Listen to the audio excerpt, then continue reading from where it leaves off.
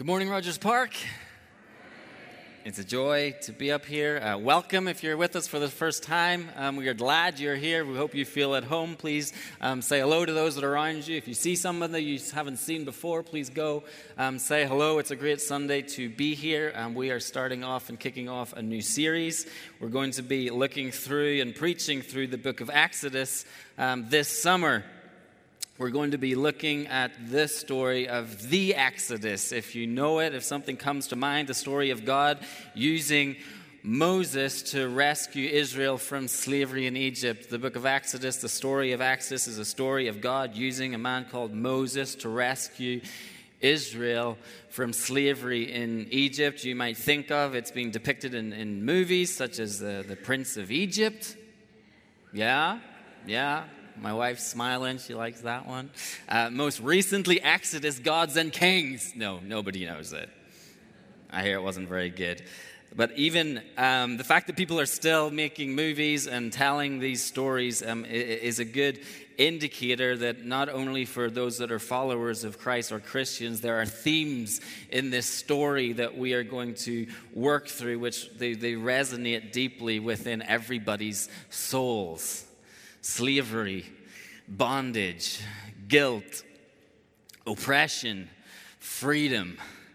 And yet to understand the significance of this book, whether you know the story or not, what we have to know, and a helpful way to feel the weight of this story, is to know that before there was the cross, there was the Exodus. Before there was the cross, there was the Exodus.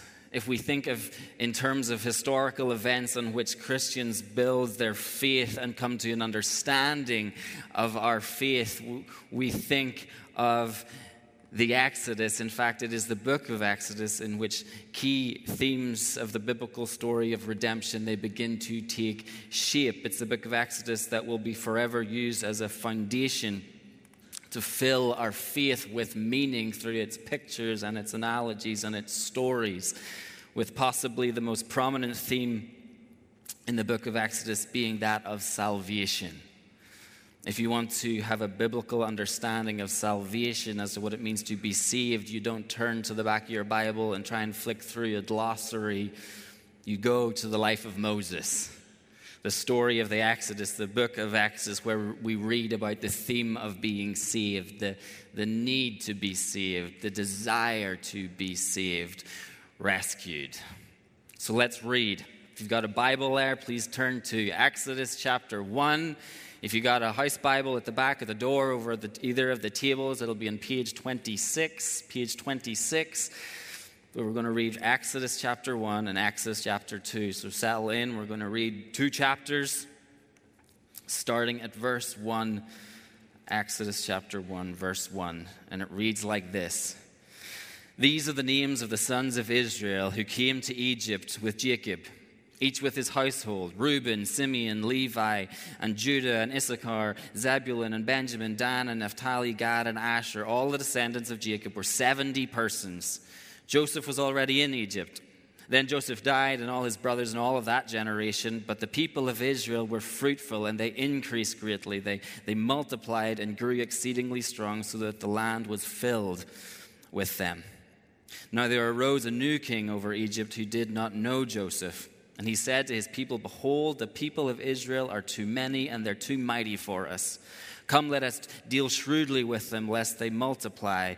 And if war breaks out, they might join our enemies, and they might fight against us and escape from the land." Therefore they set taskmasters over them to afflict them with heavy burdens. They built for Pharaoh store cities, Pithom and Ramses, both. But the more they were oppressed, the more they multiplied, and the more they spread abroad. And the Egyptians were in dread of the people of Israel. So they ruthlessly made the people of Israel work as slaves and made their lives bitter with hard service and mortar and brick and all kinds of work in the fields. In all their work, they ruthlessly made them work as slaves.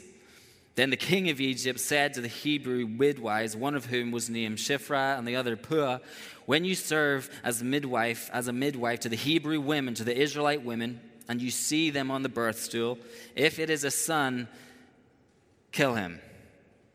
But if it is a daughter, she shall live."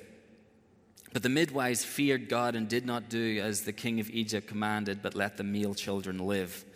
So the king of Egypt called the midwives back in years later and said to them, "Why have you done this and let the male children live?" So the midwives said to Pharaoh, "Because the Hebrew women are not like the Egyptian women, for they are vigorous and they give birth before the midwife comes." I don't ask questions. So God dealt well with the midwives, and the people multiplied and grew very strong. And because the midwives feared God, he gave them families. Then Pharaoh commanded all his peoples, "Every son that is born to the Hebrews, the Israelites, you shall cast him into the Nile River, but you shall let every daughter live." Now a man from the house of Levi went and took as his wife a Levite woman, an Israelite. The woman conceived and bore a son, and when she saw that he was a fine child, she hid him for 3 months. When she could hide him no longer, she took for him a basket made of bulrushes and daubed it with bitumen and pitch. She put the child in it. She placed it among the reeds by the river bank, and his sister stood at the distance to know what would be done to him. Now the daughter of Pharaoh came down to bathe at the river. While her young woman walked beside the river, she saw the basket among the reeds and sent her servant woman, and she took it. When she opened the basket, she saw the child, and behold, the baby was crying. She took pity on him and said, "This is one of the Hebrews' children." Then his sister said to Pharaoh's daughter, "Shall I go and call for you a nurse from the Hebrew woman to nurse the child for you?" And Pharaoh's daughter said to her, "Go, yes." So the girl went and called the child's mother. And Pharaoh's daughter said to her, "Take this child away and nurse him for me, and I will give you your wages." So the woman took the child and nursed him. When the child grew older, she brought him to Pharaoh's daughter, and he became her son. She named him Moses, because she said, "I drew him out of the water." One day when Moses had grown up, he went out to his people, and he looked on their burdens, and he saw an Egyptian beating an Israelite, a Hebrew, one of his people. He looked this way and he looked that way, and seeing no one, he struck down the Egyptian, and then he hid his body in the sand. Then he went out the next day. Behold, 2 Hebrews were struggling together, and he said to the man in the wrong, "Why do you strike your companion, your friend?" And he answered, "Who made you a prince and a judge over us? Do you mean to kill me as you killed the Egyptian?" Then Moses was afraid, and he thought, "Surely this thing is known." When Pharaoh heard of it, he sought to kill Moses, but Moses fled from Pharaoh and stayed in the land of Midian, and he sat down by a well. Now the priest of Midian had 7 daughters, and they came and drew water, and they filled the troughs to water their father's flock. The shepherds came and drove them away. But Moses stood up and saved them and watered their flock. When they came home to their father, Reuel, he said, "How is it that you have come home so soon today?" They said, "Well, an Egyptian delivered us out of the hand of the shepherds and even drew water for us and watered the flock." He said to his daughters, "Then where is he? Why have you left the man? Call him that he may eat bread with us." And Moses was content to dwell with the man, and he gave Moses his daughter Zipporah. She gave birth to a son, and he called his name Gershom, for he said, I have been a sojourner in a foreign land. During those many days, the king of Egypt died, and the people of Israel groaned because of their slavery, and they cried out for help, and their cry for rescue from slavery came up to God. And God heard their groaning, and God remembered his covenant with Abraham, with Isaac, and with Jacob. God saw the people of Israel, and God knew. Let's pray. God, we thank you, God, that we gather as the church today. God, we thank you that we have brothers and sisters in Christ, that we can come together, God, and we can remind each other, God, of who you are. We can remind each other, God, of what you've done in our lives, God, that we are your children, God, that through the blood of Christ, that we have been redeemed out of our sins, God, that we have been accepted into the family of God. So, God, would you once again this week remind us of that truth, God. Remind us, God, of who we are in Christ, that we're your sons, that we're your daughters, God. Speak through us today, God. Remind us of things that we need to hear, God. Rebuke us where we need rebuked, God. Encourage us where we need encouraged, God. In Jesus' name, Amen. Since we're starting a new series, just let me give you a little bit more background as to the book of Exodus. To put it simply, the book of Exodus is the story of the Israelites written down for the benefit of the Israelites. The book of Exodus is actually as part of a larger volume called the Pentateuch, which makes up the first 5 books of your Bible: Genesis, Exodus, Leviticus, Numbers, Deuteronomy. And the reason that these books were written on a larger scale was the same reason that Exodus was written. So the story of the Israelites was written down for the benefit of the Israelites, so that they would know who they are, so that they would know their identity, so that they would know their history. And particularly when we read the story of the Exodus, of God using Moses to free Israel from slavery in Egypt and lead them to the promised land, he's writing for the next generation of Israelites. His primary audience was not those that will flee Egypt. His primary audience is the children of those that fled. And Moses wrote down Israel's history for them so that a realization of their story would impact their present and impact their future. In fact, as Moses wrote the book of Exodus, he was close to dying. It was one of the final things that he did in his life, to write down their history, their story. He knew he was going to be leaving them soon, and he wanted to say to them, learn from your past as you move forward. Learn from your past. Don't forget it. Don't forget who you are, because I will no longer be there to remind you and guide you. So for us to glean from the writings of Moses, one of the questions that we need to be asking as we move through this series over the summer is, how did Moses intend to impact his original audience as he wrote it for them? What lessons did he want this new generation to learn? But we should also be asking, what does God want us to see? What does he want us to learn? In 1 Corinthians chapter 10, the Apostle Paul, he's writing to the church in Corinth, a church like ours, and he mentions the Israelites being freed from slavery in Egypt. He mentions things that we're going to look at and stories we're going to hear over the next coming weeks. Talks about, Paul mentions them crossing through the Red Sea. He talks about wandering in the wilderness. And then in verses 11 of 1 Corinthians 10, Paul says, now these things were written down for our instruction. The New Testament, your New Testament, refers to, or it alludes to, the Exodus around 240 times, with the most sweeping and key theme being Israel being freed from slavery in Egypt and led to the promised land of Canaan, and how we, through Christ, are freed from slavery in sin and are being led to the promised kingdom of God. The most sweeping theme being Israel being freed from slavery in Egypt and led to the promised land of Canaan, and how we, through Christ, are freed from slavery in sin and are being led to the promised kingdom of God. Exodus was written by Moses for the next generation of Israelites, and yet in God's sovereignty, it is also a foreshadowing of the gospel for us, and it's filled with instruction for our present day. So let's begin. Exodus chapter 1, verse 1 opens with the words, these are the names. These are the names, which actually is the book's original title. The title Exodus is actually coming from a Latin word which was given to the book, but in its original Hebrew form, it would have been the first words that actually formed its title. So this gives us a little bit of a clue as to what to be looking out for in the book of Exodus, since its title is These Are the Names. And Exodus is actually where God first reveals his name, which we'll be looking at next week.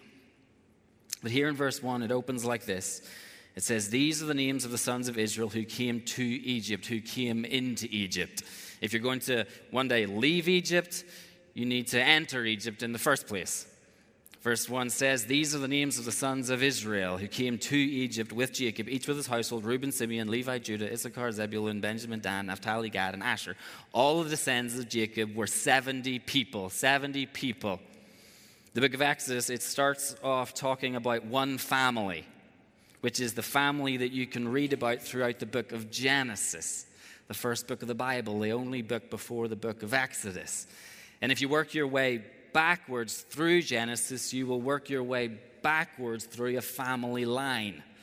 And you will get to a man called Abraham, whom God made a covenant with, a deep, deep, deep promise. In Genesis chapter 12, and then picked up again in Genesis 15, God says to this man, Abraham, I will make you a great nation, and I will bless you, and I will make your name great so that you will be a blessing. I will bless those who bless you, and him who dishonors you I will curse, and in you all the families of the earth will be blessed. After the fall, after Adam and Eve sinned in the garden and broke humanity's relationship with God, God set in motion a plan of redemption for the world, to bring the world back into relationship with him. And part of the plan was to choose for himself a people through whom reconciliation with God, atonement for sin, would come. God wanted for himself a people who would reflect to the world who God was. He wanted a people that would tell the world and show the world how the world should relate to God, how the world could relate to God. So he says to this man, Abraham, through your family, I will create this nation, and this nation will be a blessing to the world. At the end of Genesis, things are looking pretty good. They weren't initially. First, Abraham's grandson, Joseph, he was sold to Egypt as a slave. But God was with Joseph, we read in Genesis, and he became incredibly successful in Egypt, and then he brought the rest of his family to live with him in Egypt, all 70 of them. And now Abraham's family are becoming great, blessed. They were living in high society in the most powerful nation in the world. Yes. God's promises was moving in the right direction. God's promise was coming true. And even after Joseph, the successful great-grandson of Abraham, died, God's promise continued coming into fruition. Verse 6 of Exodus, then Joseph died and all his brothers and all that generation, but the people of Israel being actually the grandson of Abraham, the people of Israel were fruitful and increased greatly. They multiplied, they grew exceedingly strong, so that the land was filled with them. The land of Egypt was filled with the family of Abraham. They had grown exceedingly strong. It's estimated that by this point they had grown to around 2 million people. God's promise was coming true. It was being fulfilled. But then there's a twist. Verse 8, Exodus chapter 1, verse 8. Now there arose a new king over Egypt who did not know Joseph. And he said to his people, behold, the people of Israel are too many and they're too mighty for us. Verse 11, therefore they set taskmasters over them to afflict them with heavy burdens. God's promise was coming true, being fulfilled. The plan was working out. Things were moving in the right direction. Everything looked like Israel was being set apart. Everything looked like Israel was being strategically placed, like a plan was unfolding. They had grown from 70 to 2 million, but now as Egypt begins to oppress Israel and turn them into slaves, it looks like everything's falling apart.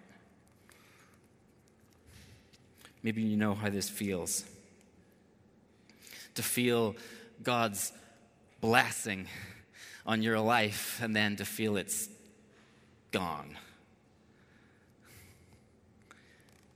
God's blessing your marriage, and you can see how it's a picture of Christ's love for the church, and then your marriage is struggling. You feel God's blessing and then you feel it's gone. You have been putting your heart and your soul into leading your small group or your ministry. People were committed and now numbers are dwindling. To feel God's blessing and then to feel it's gone. You felt God's call on your life. Move to Chicago. Move across the world. But now it all seems like God's leading was for nothing. To feel God's blessing and then to feel it's gone. You know children are a blessing. The early years were beautiful, but now you're worried where they're going to end up. You had the job, but now you don't. To feel God's blessing and then to feel it's gone. You know what God declares over you, that he will work all things for the good of those that love him, that he has promised to provide your daily bread. You know that he has a good work prepared for you, and God's promises were coming true in your life. You've seen it working all for your good. You had your daily bread. You were enjoying the good work he'd prepared for you. You've seen God's promises over your life being fulfilled. A plan was unfolding, but now you don't see it. You don't feel it. Here's what happens to the Israelites. Verse 8, now there arose a new king over Egypt who did not know Joseph, and he said to his people, behold, the people of Israel are too many, they're too mighty. Therefore they set taskmasters over them to afflict them with heavy burdens. What happens is Pharaoh looks out over Egypt and he sees that the Israelites were becoming a potential threat. They are an immigrant community. They have their own ideas, their own culture. There are so many of them. We don't want them to dominate over our traditions. In verse 10, Pharaoh does some fear-mongering. He says to the Egyptians, he stirs this within them. Behold, the people of Israel are too many. They're too mighty for us. Come, let's deal shrewdly with them, lest they multiply. And if war breaks out, they might join our enemies. They might even fight against us and escape. Or some translations have written, lest they take possession of our land.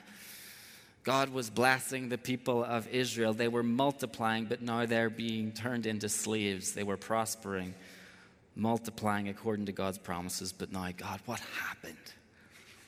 Where did you go? I thought a plan was unfolding. And even if we keep reading, things go from bad to worse.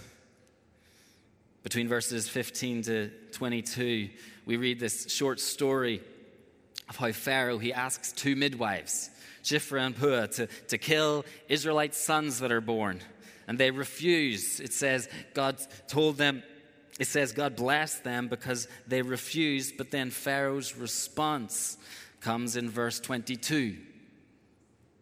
Then Pharaoh commanded all his people, every son that is born to the Hebrews you will throw into the river Nile, but you will let every daughter live. Kill the sons who would have grown up to fight against us, but let the daughters live. We can marry them, and then we can assimilate them into our culture. We've moved from verses 1 to 6, where we see God taking a family and turning them into a nation as he promised. But since then, we have gone from slavery to genocide.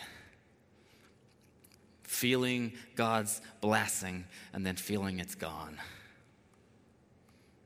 There are two kinds of oppression that we see in Exodus. One is the oppression and the suffering experienced due to the brokenness of this world. We can be born into poverty. We can be born into literal slavery. We can be born into systemic injustice. The systems, the wars of this world can tear people's lives apart. That's the first kind of oppression. The oppression and suffering experienced due to the brokenness of this world. And we see this clearly in the story. The second way oppression and suffering is experienced is due to the sin in our hearts. We are all born with the inclination to reject God. We're all born chained to our inclination to reject God. Two kinds of oppression that we see in Exodus. One we experience coming from the brokenness outside of ourselves. The other we experience coming from the brokenness inside ourselves. Israel experienced physical slavery under Pharaoh, which they did not bring on themselves. But also, Moses, in verse 14, which we're about to look at, Moses begins to allude to the fact they were also experiencing spiritual slavery, slavery due to their own sin. Let me explain this. Verses 13 and 14, they read like this. It's kind of hard to read. That's kind of the point. So they ruthlessly made the people of Israel work as slaves and made their lives bitter with hard service in mortar and brick and all kinds of work in the field. In all their work, they ruthlessly made them work as slaves. And what we find in this verse is the same Hebrew word on repeat. That's why it kind of feels clunky. It's the word that means to serve or even to serve in worship. If this passage was translated more directly, it would read, they made their lives bitter with serving in brick and mortar, with every kind of serving, they made them serve. And what we're seeing here is the beginning of a kind of key theme in Exodus, one that the movies usually miss, one that we usually skip over at this point in the story, but it helps us to see it so that we make sense of the rest of the story. Later in Exodus, Moses will use this word, which means to serve, to refer to Israel's desire or lack of desire to worship, live for, serve the one true God. And here's the theme that's being introduced early in the story. If we serve anything or anyone but God, we are a slave to sin. If we serve anything or anyone but God, we are a slave to sin. We were made for freedom. And as we're going to find out later in this series, true freedom is not being free to do anything that we want, as our culture may think and tell us. True freedom is to be released from the power of sin, from the pull of sin, from the gravity of sin, to do what we were created to do: worship God with all of our hearts, minds, and strength. Being a slave to sin is like being created to run, but sin keeps us chained to the bench. Being a slave to sin is like being created to fly, but sin keeps our wings broken.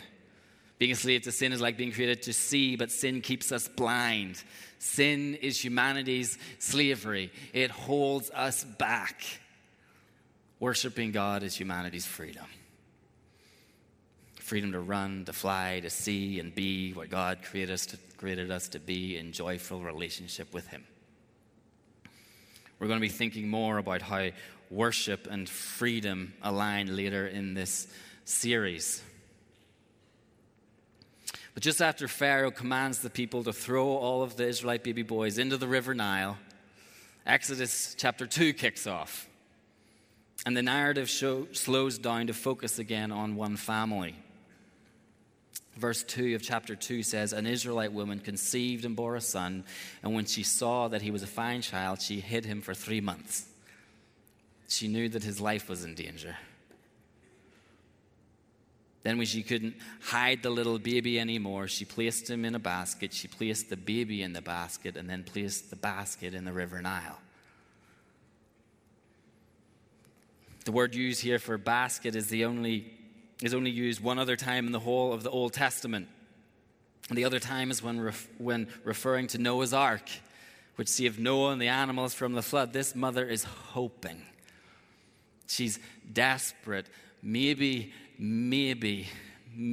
God will save my son like He saved Noah and his family. She gently pushes him out into the river.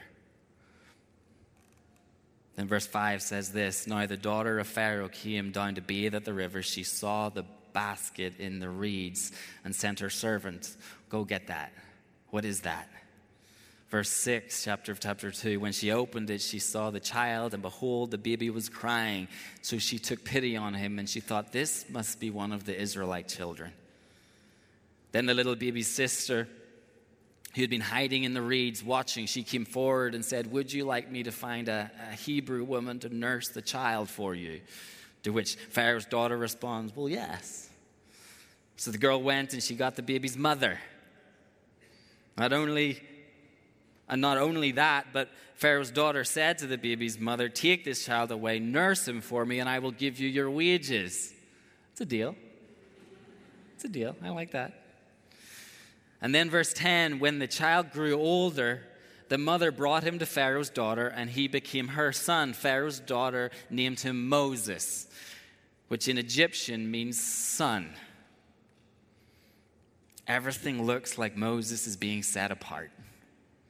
Everything looks like Moses is being strategically placed, like a plan is unfolding in his life. He's going to be raised in affluence. He's going to get the best education. He's going to be treated like the grandson of Pharaoh, who many believed was a god. Everything looks like Moses is being strategically placed to be a hero, like a plan is unfolding in his life.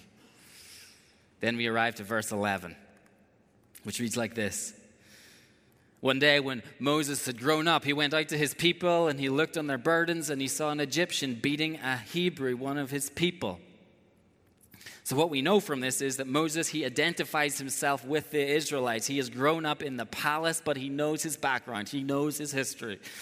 And when he sees this fellow Israelite being beaten, verse 12 says this, he looked this way, he looked that way, and seeing no one, he struck down the Egyptian and then hit him in the sand. He killed the Egyptian, then he tried to cover his tracks, but somebody was watching. Verse 13, and he went out the next day, behold, two Hebrews, Israelites, were fighting together, and he said to the one in the wrong, why do you fight with your friend? To which the Israelites respond, who do you think you are to bring an issue up on my behavior? Who made you prince and judge over us? Are you going to kill me the way you killed that Egyptian? And in that moment, Moses' world caved in. All the prestige that he held, he's seen slipping away. It says, then Moses was afraid and thought, everybody knows what I did. Verse 15, when Pharaoh heard of it, he sought to kill Moses. But Moses fled to Midian. He fled out into the wilderness. And then it says he sat down at a well. It was as if a plan was unfolding in his life. It looked as if God was fulfilling something. But then Moses failed to help his people. He failed as a citizen of Egypt. He failed in being accepted by the Israelites. It looked as if a plan was unfolding in his life. And then Moses sat down at a well in the wilderness. It looked like our marriage was going somewhere. It looked like our small group was flourishing. It looked like God had a calling on my life. And then we sit down at a well in the wilderness, having felt God's blessing and now feeling it's gone, wondering about the plan that could have been.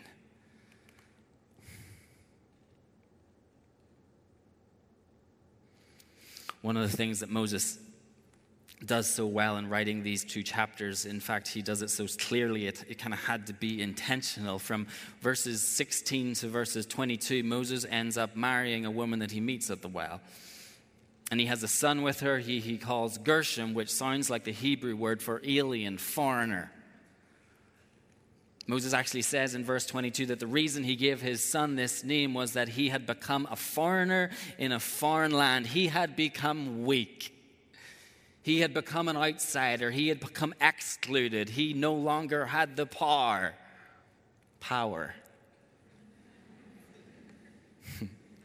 And it's precisely... I can switch that, it's kind of cool. And it's precisely at that moment that our expectations, our anticipations should peak.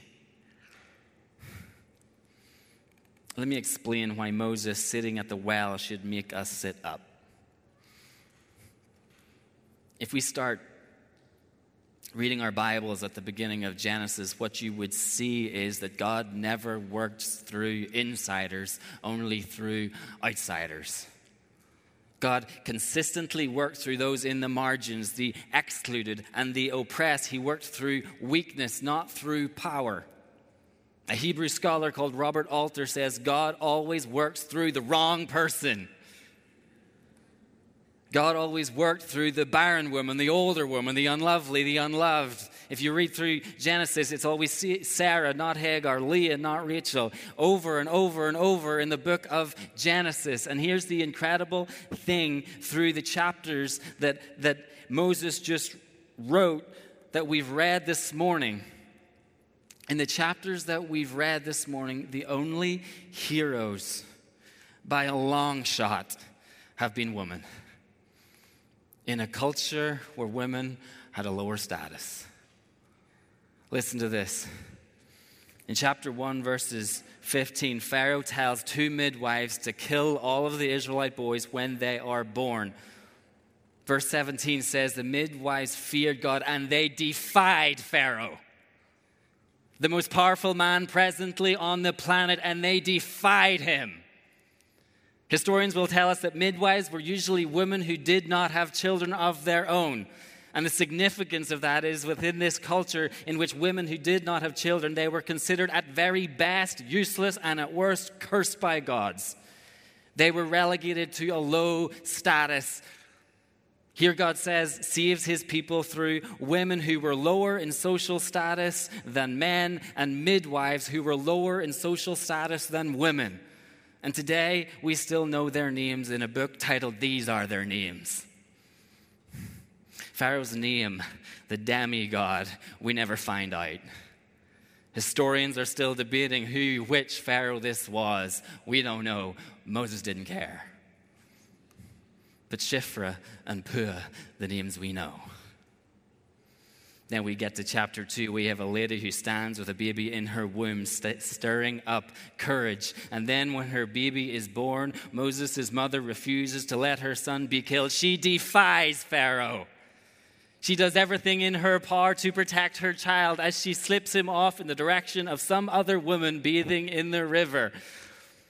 And then the basket arrives to Pharaoh's daughter. Pharaoh's daughter is a Gentile. Pharaoh's daughter is an outsider, a religious outsider, a racial outsider. But she is compassionate and she defies her father.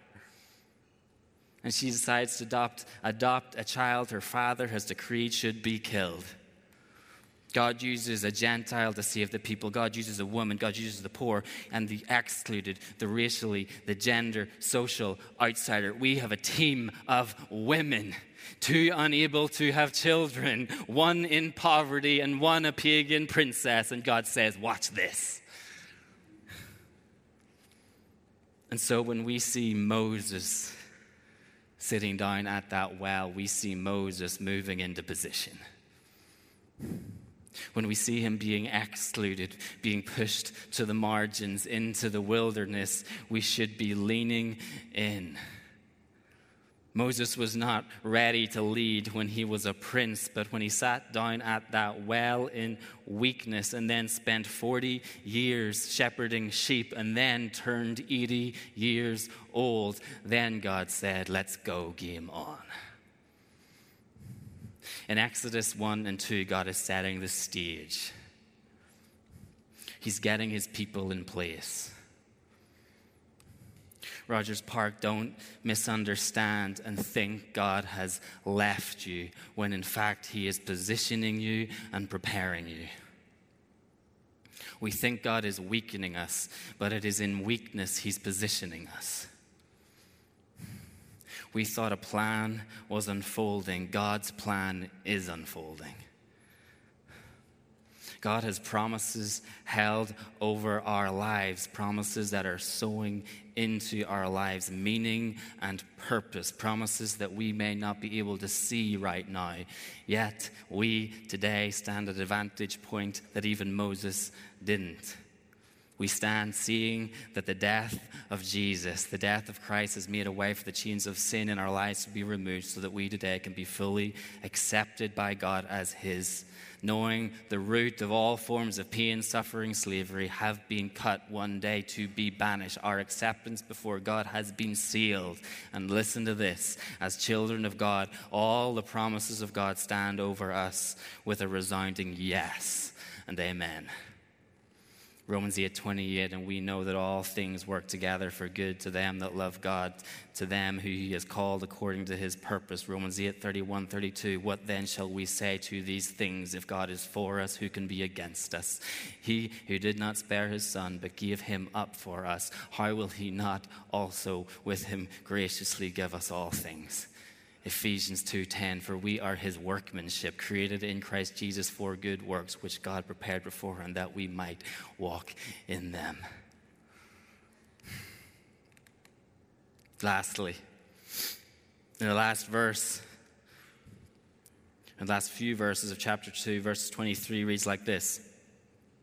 During those many days, the king of Egypt died, and the people of Israel groaned because of their slavery, and they cried out for help. Their cry for rescue from slavery came up to God in the wonderful mystery of prayer, of how God acts through the prayers of his people. In these final verses, we see that in God's sovereignty, he placed Israel in circumstances that would drop them to their knees. Circumstances they wouldn't have asked for. And yet these circumstances united them as a nation. These circumstances unsettled them from getting comfortable in Egypt and made them willing to leave. And these circumstances refocused their attention on the one true God. Then verse 24 reads, and God heard their groaning, and God remembered his covenant with Abraham, with Isaac, and with Jacob. God saw the people of Israel, and God knew. Or as another translation puts it, God looked down on the people of Israel and knew it was time for action. Moses finishes these chapters with a cliffhanger of hopeful expectation. Exodus 1 and 2 is the introduction, and he leaves it with hopeful expectation. And so this week, these chapters should leave us with a sense of expectation, a sense of anticipation, because God does not forget his people. Let's pray. God, we thank you for your promises. But not only that, God, we thank you that you sealed them through Christ. God, you made a way that we might know you, God. The wrath of God, your wrath, God, was going for us, God, because of our sin. And yet, God, you sent Christ to stand in our place so that we might receive his righteousness and be accepted to you. So we praise you, God. We thank you, God, for what you're doing in our lives, God. God, would you grow in us trust? God, when we can't see what we're doing, when we don't know what you're doing, when we think the plan goes blurry and the plan goes dark, may we look to your promises and know that you're there, that you're working, that you're unfolding your plan in our lives, God. In Jesus' name, amen.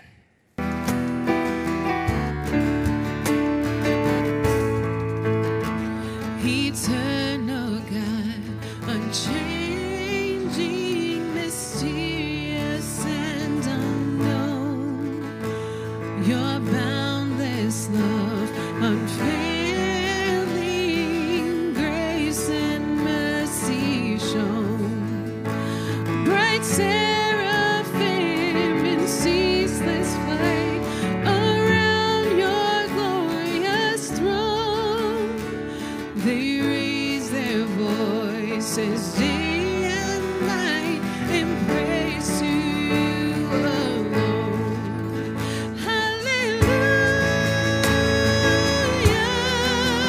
glory be to our great God. Hallelujah, glory be to our great God.